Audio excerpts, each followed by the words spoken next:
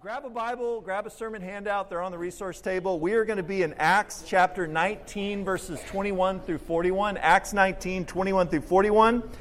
Just to give you a little bit of context for what we're talking about today. I know it's kind of easy. If you miss a Sunday or something, you kind of lose where we're at in the book of Acts. But last week, we looked at a sample of how Paul spent his time in Ephesus. This is the longest stay Paul had in anywhere.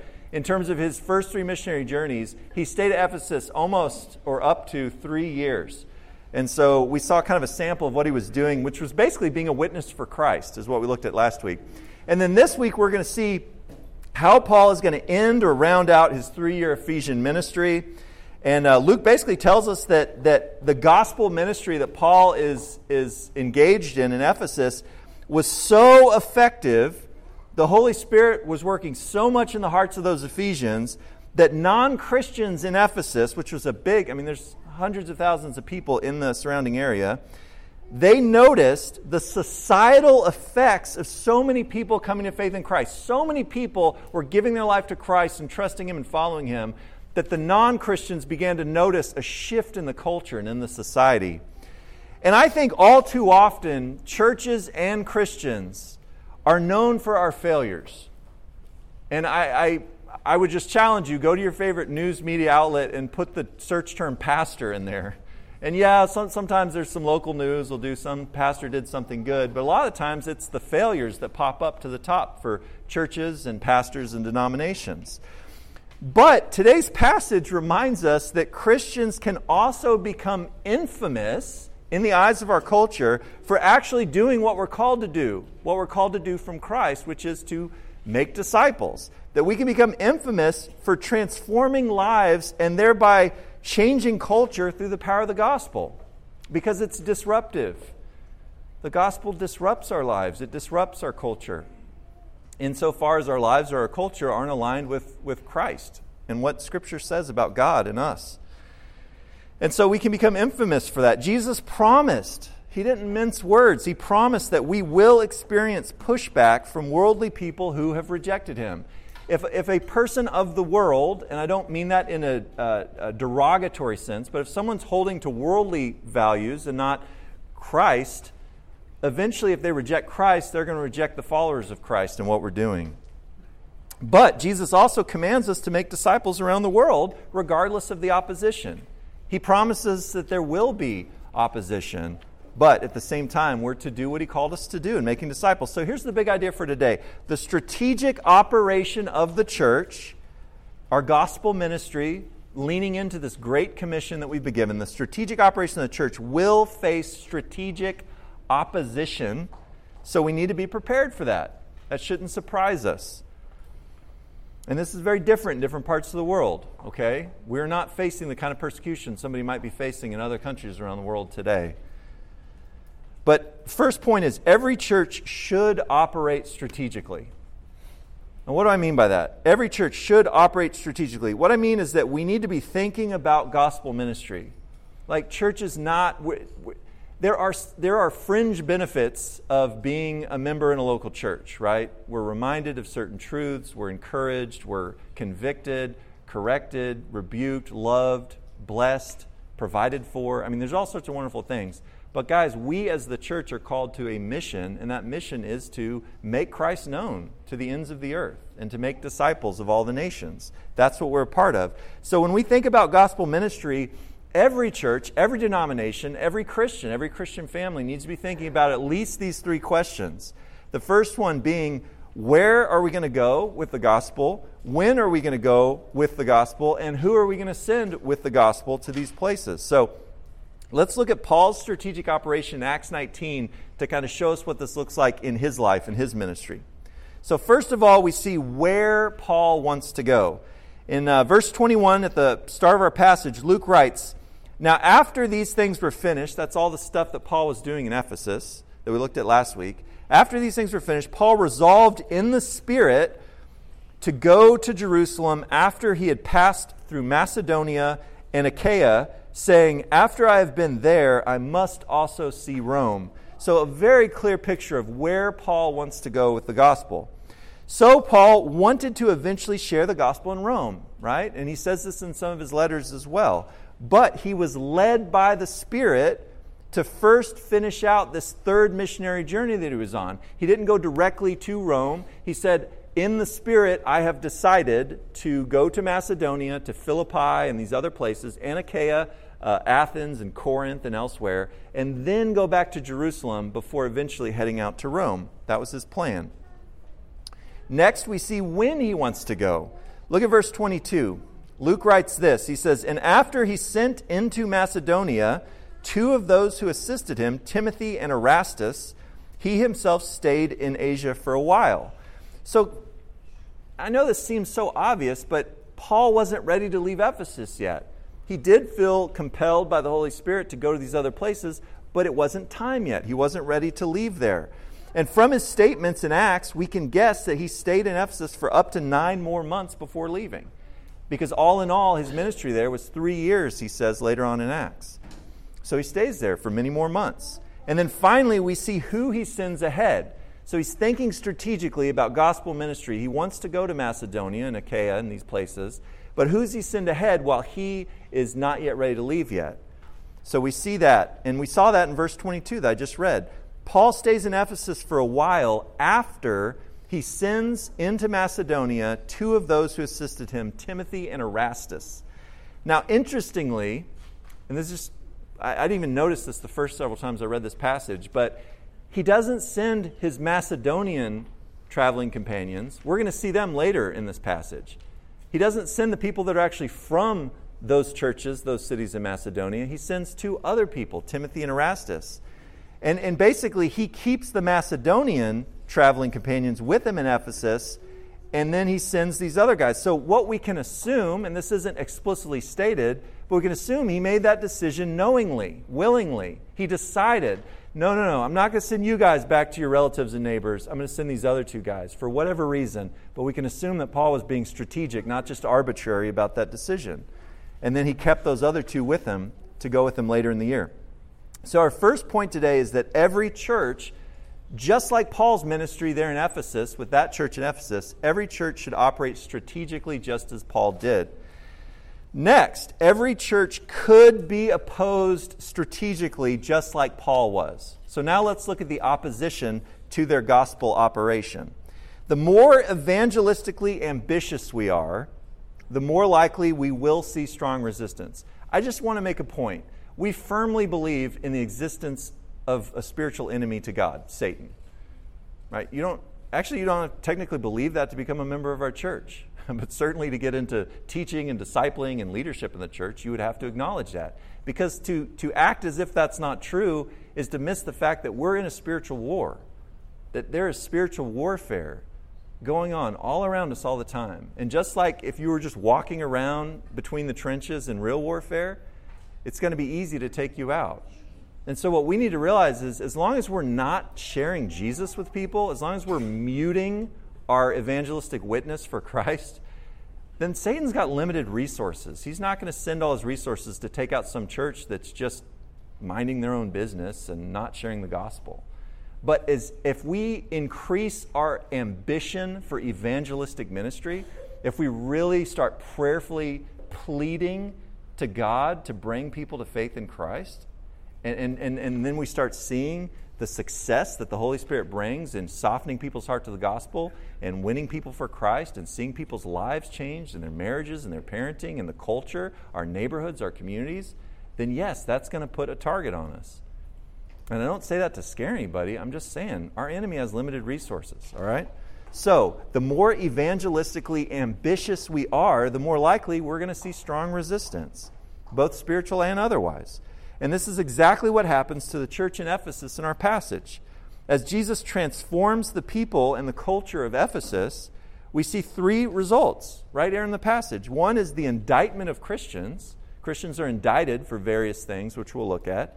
And then we see the incitement of the crowd. The crowd is whipped up into a fury. We'll see that. And then finally, the intervention of a clerk. And I love the clerk in this. We're going to talk about him in a second too.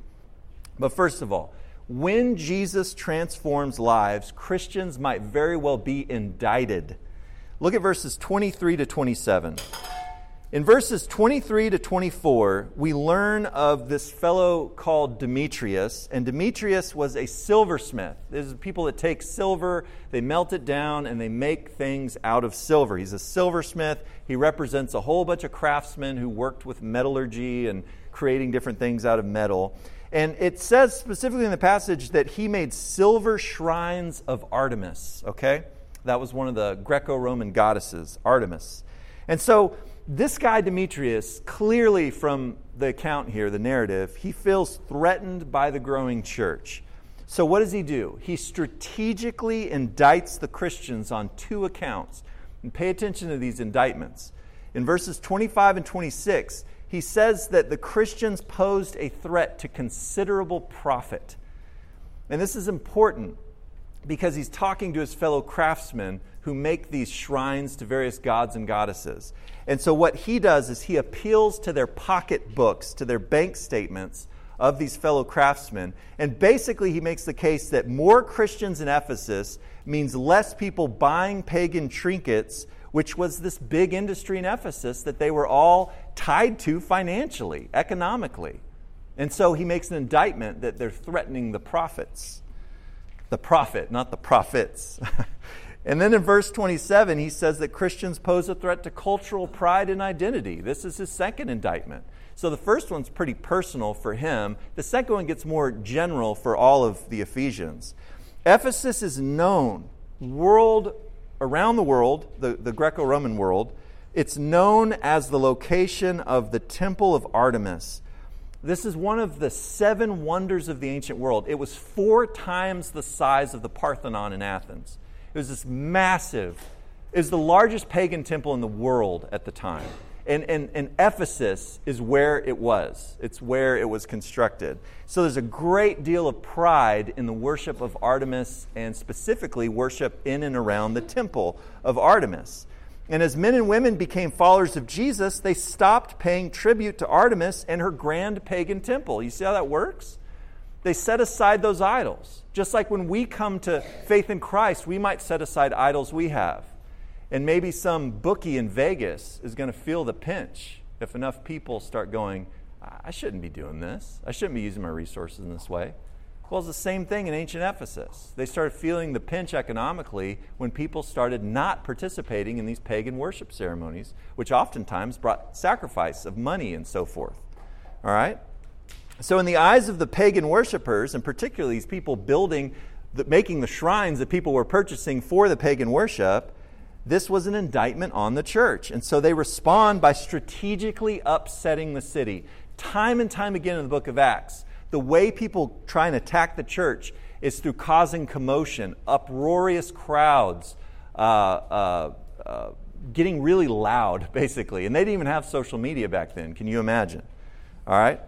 So when Jesus transforms lives, crowds might be incited. Now, I love the word incited. Yes, I chose that because it was alliterative, and, I'm compelled towards that in these sermon outlines. But I really like the word incited because it's exactly what we see happening in Ephesus in our passage. It basically means, the English word that we use means to encourage or stir up violent or unlawful behavior. It's whipping up a mob. And so we see the result of this in verses 28 to 34. Luke writes, when they heard this, these are the craftsmen and the other Ephesians that are a part of this. When they heard this, they were filled with rage, and they began shouting, saying, "Great is Artemis of the Ephesians." Great. Can you imagine like hundreds or thousands of people chanting that? Great is Artemis of the Ephesians. And then verse 29, the city was filled with the confusion, and they rushed together into the theater, dragging along Gaius and Aristarchus, Paul's Macedonian traveling companions. Couldn't find Paul, found some of the people associated with him, grabbed him, dragged him into the theater. So Luke wants us to know that this unruly crowd was really loud. And again, translate that to 21st century, social media and everything else, right? They were just using their voices in a theater in Ephesus. And it's so loud that they completely disregard the rights and the reason of others. Mob mentality takes over, and they completely disregard the rights and the reason presented by others. So in verse 29, the raging crowd disregards the rights of Gaius and Aristarchus, Paul's Macedonian traveling companions. They simply drag them into the theater for some good old-fashioned mob justice. They weren't concerned about any sort of legal process, okay? They were just stark raving mad and just went into mob justice mode. And it seems they would have done even worse to Paul, because Paul wanted to actually go into the theater and confront the crowd. He just does that. I don't know, right?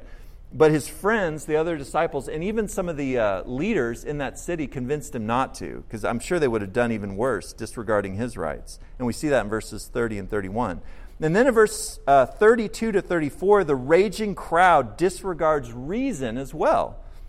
When Alexander, who is a Jewish man, is put forward, the crowd, the Gentile crowds would have had trouble differentiating between Jews and Christians, because most of the Christians were Jews back then. Certainly the missionaries that were there, like Paul, were Jewish. And they were both monotheistic. They both sounded similar. And so Gentiles a lot of times would lump Jews and Jewish Christians and Christians in general together, okay? So it seems that the Jews in Ephesus put forward Alexander to try and present a reasonable case to the crowd. Guys, listen up. We're going to put Alexander up there. He's a good rhetorician or speaker. He's going to calm things down, right? But as soon as they realize that he's Jewish, therefore he's not one of the pagan worshipers, he's not in support of Artemis and Artemis's pagan temple, they realize this guy's not our friend because he doesn't worship Artemis as we do, and that's what they were upset about. So what do? They just shout him down. They just shout him down until he's pulled off the stage. And so they don't want to hear his reasoning. They just shout him down. And for 2 hours, I love that little detail. For 2 hours, they simply shouted, "Great is Artemis of the Ephesians," like a bunch of soccer hooligans, just for 2 hours in the theater. But this did not last long. Shortly thereafter, something happened. And sometimes, when Christ changes cultures, when the gospel is disruptive, and we see Christians indicted on various accounts, and we see crowds incited in various ways, sometimes a lone clerk, a lone city official, can intervene with level-headedness and lawfulness. And that's exactly what we see happening by God's grace. By God's grace, the town clerk in Ephesus intervenes. A town clerk was like a city manager.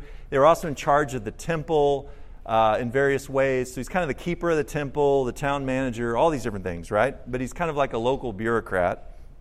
And he steps up to the crowd and he calls them out. He intervenes before they can take more drastic measures against the Christians in that city. So look at verses 35 to 41 with me.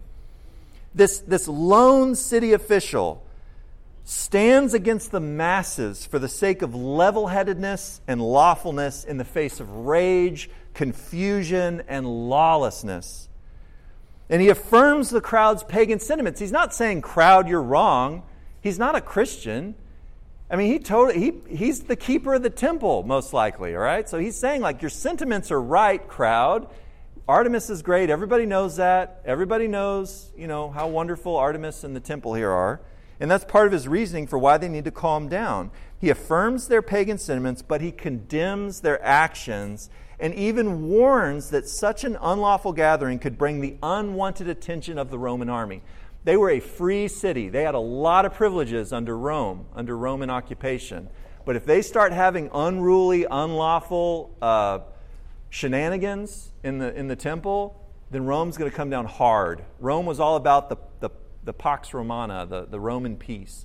And if you start doing this, you're going to have a legion in your town all of a sudden. He's like, guys, you need to chill out. We're going to bring some unwanted attention if you keep this up. So in this way, God stalls out the strategic opposition of the church to the church in Ephesus. All right? But like Ephesus, any church, including Wayside or any other church, who has evangelistic ambitions, in other words, we want to see people find hope in Jesus Christ. We want to see people's lives changed by the power of the gospel, the power of the Holy Spirit working in their lives. Any church that really wants to see that could be opposed strategically, and all the more as the gospel transforms lives and actually changes the culture, disrupts in some people's eyes. So speaking of government officials, Carl sent me this article the other day. He used to live in San Antonio, and he gets a news feed from the San Antonio Express News. And he forwarded me this article, and I was intrigued by it, and you'll see why in a second. But it's an article about the superintendent of San Antonio ISD, San Antonio Independent School District, who sat down just weeks ago with angry residents in a particular neighborhood in San Antonio to explain how their local elementary school had been rented by a church plant, and how the district, after renting it to them, after the agreement was struck, how the district subsequently decided to disallow the church from meeting at that school. That's what the whole article is about. In fact, there's been 2 articles now about it. So the article, the original one, was entitled, "Pastor's Plan for Church in Progressive San Antonio School Derailed." That was the title of the article. I was intrigued. So from what I read, it seems that some of the residents in this neighborhood in particular launched a strategic, they had meetings, they had gatherings, they had all sorts of communications online and otherwise. But they basically launched this counteroffensive to keep this church plant from meeting in their neighborhood school. And the author of the article writes this: residents near Mirabeau Lamar Elementary School were startled to learn that a church had rented space there for Sunday services, and even more startled by the openness of its pastor about his desire to use the school to convert their graceful, shady, and very much gentrified Mankey Park neighborhood away from its alleged hostility to the gospel. So based on what the residents said about this pastor, you would think he was a complete dirtbag. You read the quotations and some of the replies to an interview he did online, and you would think this guy is the scum of the earth, right? And I actually went on and watched this almost hour-long interview he did with this podcast, this video podcast, and he was talking about how God led them to this particular neighborhood because they wanted to share the hope of Christ with the residents. He was really clear about that. But I watched it, and as I did, he came across as a really level-headed, kind, humble-hearted guy. Honestly, they wanted to bless the school, they wanted to bless the neighborhood, right? One person on the reply to that interview just called him toxic. They're just like, this guy is toxic. Another resident described the church's plans as predatory when they talked about wanting to share the gospel with people. One woman described the pastor like this. She said, "The way this person very insidiously wormed his way into our community was about a year ago when he innocuously asked in a Facebook post about the demographics and where to find the demographics of this neighborhood." So she went back and found that post he had put on there. Then, I think in February of this year, he said, "Hey, we're moving into this neighborhood." Again, using very vague language, never with any word about the true intention of using Lamar, that's the school, as a church for his teachings. So I watched that interview again, and he was kind, he was compassionate, he was caring, he was humble. But even so, several of the residents, they opposed the church meeting at the school. Why? Why did they oppose it? Because they called it a danger to the community. That was the words, danger to the community, and citing fears for the security of the school building and for the safety of the children. And one woman even brought politics into it and said, the politics that are going on right now, and she merged the political climate with recent school shootings. And she said this, she said, "Especially after Uvalde, should we be allowing anybody to just take up school space?" she asked. "Even though the students will not be there at the time, that leaves the school very vulnerable. And honestly, as a parent, that scares me." There's a lot of that, and this was all in the article. But folks, for the life of me, I don't hate these people that said this. I vehemently disagree with them. But for the life of me, I can't figure out how it would be dangerous for a community, for a neighborhood, to have a church plant meeting in their elementary school gym and cafeteria on Sunday mornings when the school would otherwise be completely empty. But this takes us back to the point of today's passage. When the church is operating strategically to share the gospel and to see lives transformed as people find eternal hope and forgiveness of sin through faith in Jesus Christ, it might very well also face strategic opposition from worldly people who have already rejected Jesus. They've already closed their heart and mind to him and to the gospel. And that happens. And as the article stated, this is what she wrote, the arrangement to rent the school collapsed last week when the neighborhood heard the pastor spell out his plans for converting the area to Christ, students included. So the strategic operation of the church faced strategic opposition from some of the residents in that community. Certainly not all of them, but some very vocal, very loud residents. So how can we apply today's passage? I think there's at least 3 applications, and I'll go through them quickly. First, we can pray for other Christians engaged in gospel ministry around the world. Guys, we don't have an option to just be quiet and mute ourselves. Like that would be disobedience to Christ. We're not sharing Christ with people out of some hatred for people. We're sharing Christ with people as, the Penn from Penn and Teller. Did you remember this article? We saw it a couple years ago. But he's an avowed atheist, but he's really a sensible guy. And this Christian businessman one time shared the gospel with him after a performance when he had called him up for a magic performance in Vegas. And the guy gave him a Bible and said, shared the gospel with him and said, I just wanted you to know that I'm a Christian, and I wanted to give you this Bible and let you know that God loves you and that he sent his son Jesus Christ to die for you so that you could have forgiveness and eternal life through faith in him. And Penn's doing this video podcast, and he is so complimentary of the guy. And he uses this example. He goes, how much would you have to hate me if you saw a truck bearing down on me and you couldn't even push me out of the way before it hit me? And he used that to talk about people's belief in eternal separation from God. That if you believe that somebody, if they don't put their faith in Jesus Christ, if they don't have forgiveness of sins through faith in Jesus, through his death and resurrection for our sins, if you think that they're going to be eternally separated from God, the source of life and joy and all things good, and you're not willing to share that simple message of faith in Christ with them, of the gospel, Penn's like, you must not love me if you're not willing to share that with me. I mean, that's his take on it. And I think I think he's a very sensible guy. Now, he hasn't become a Christian since or anything like that, but he at least respected the fact that this guy was willing to share that message given what he believed about eternity. Okay?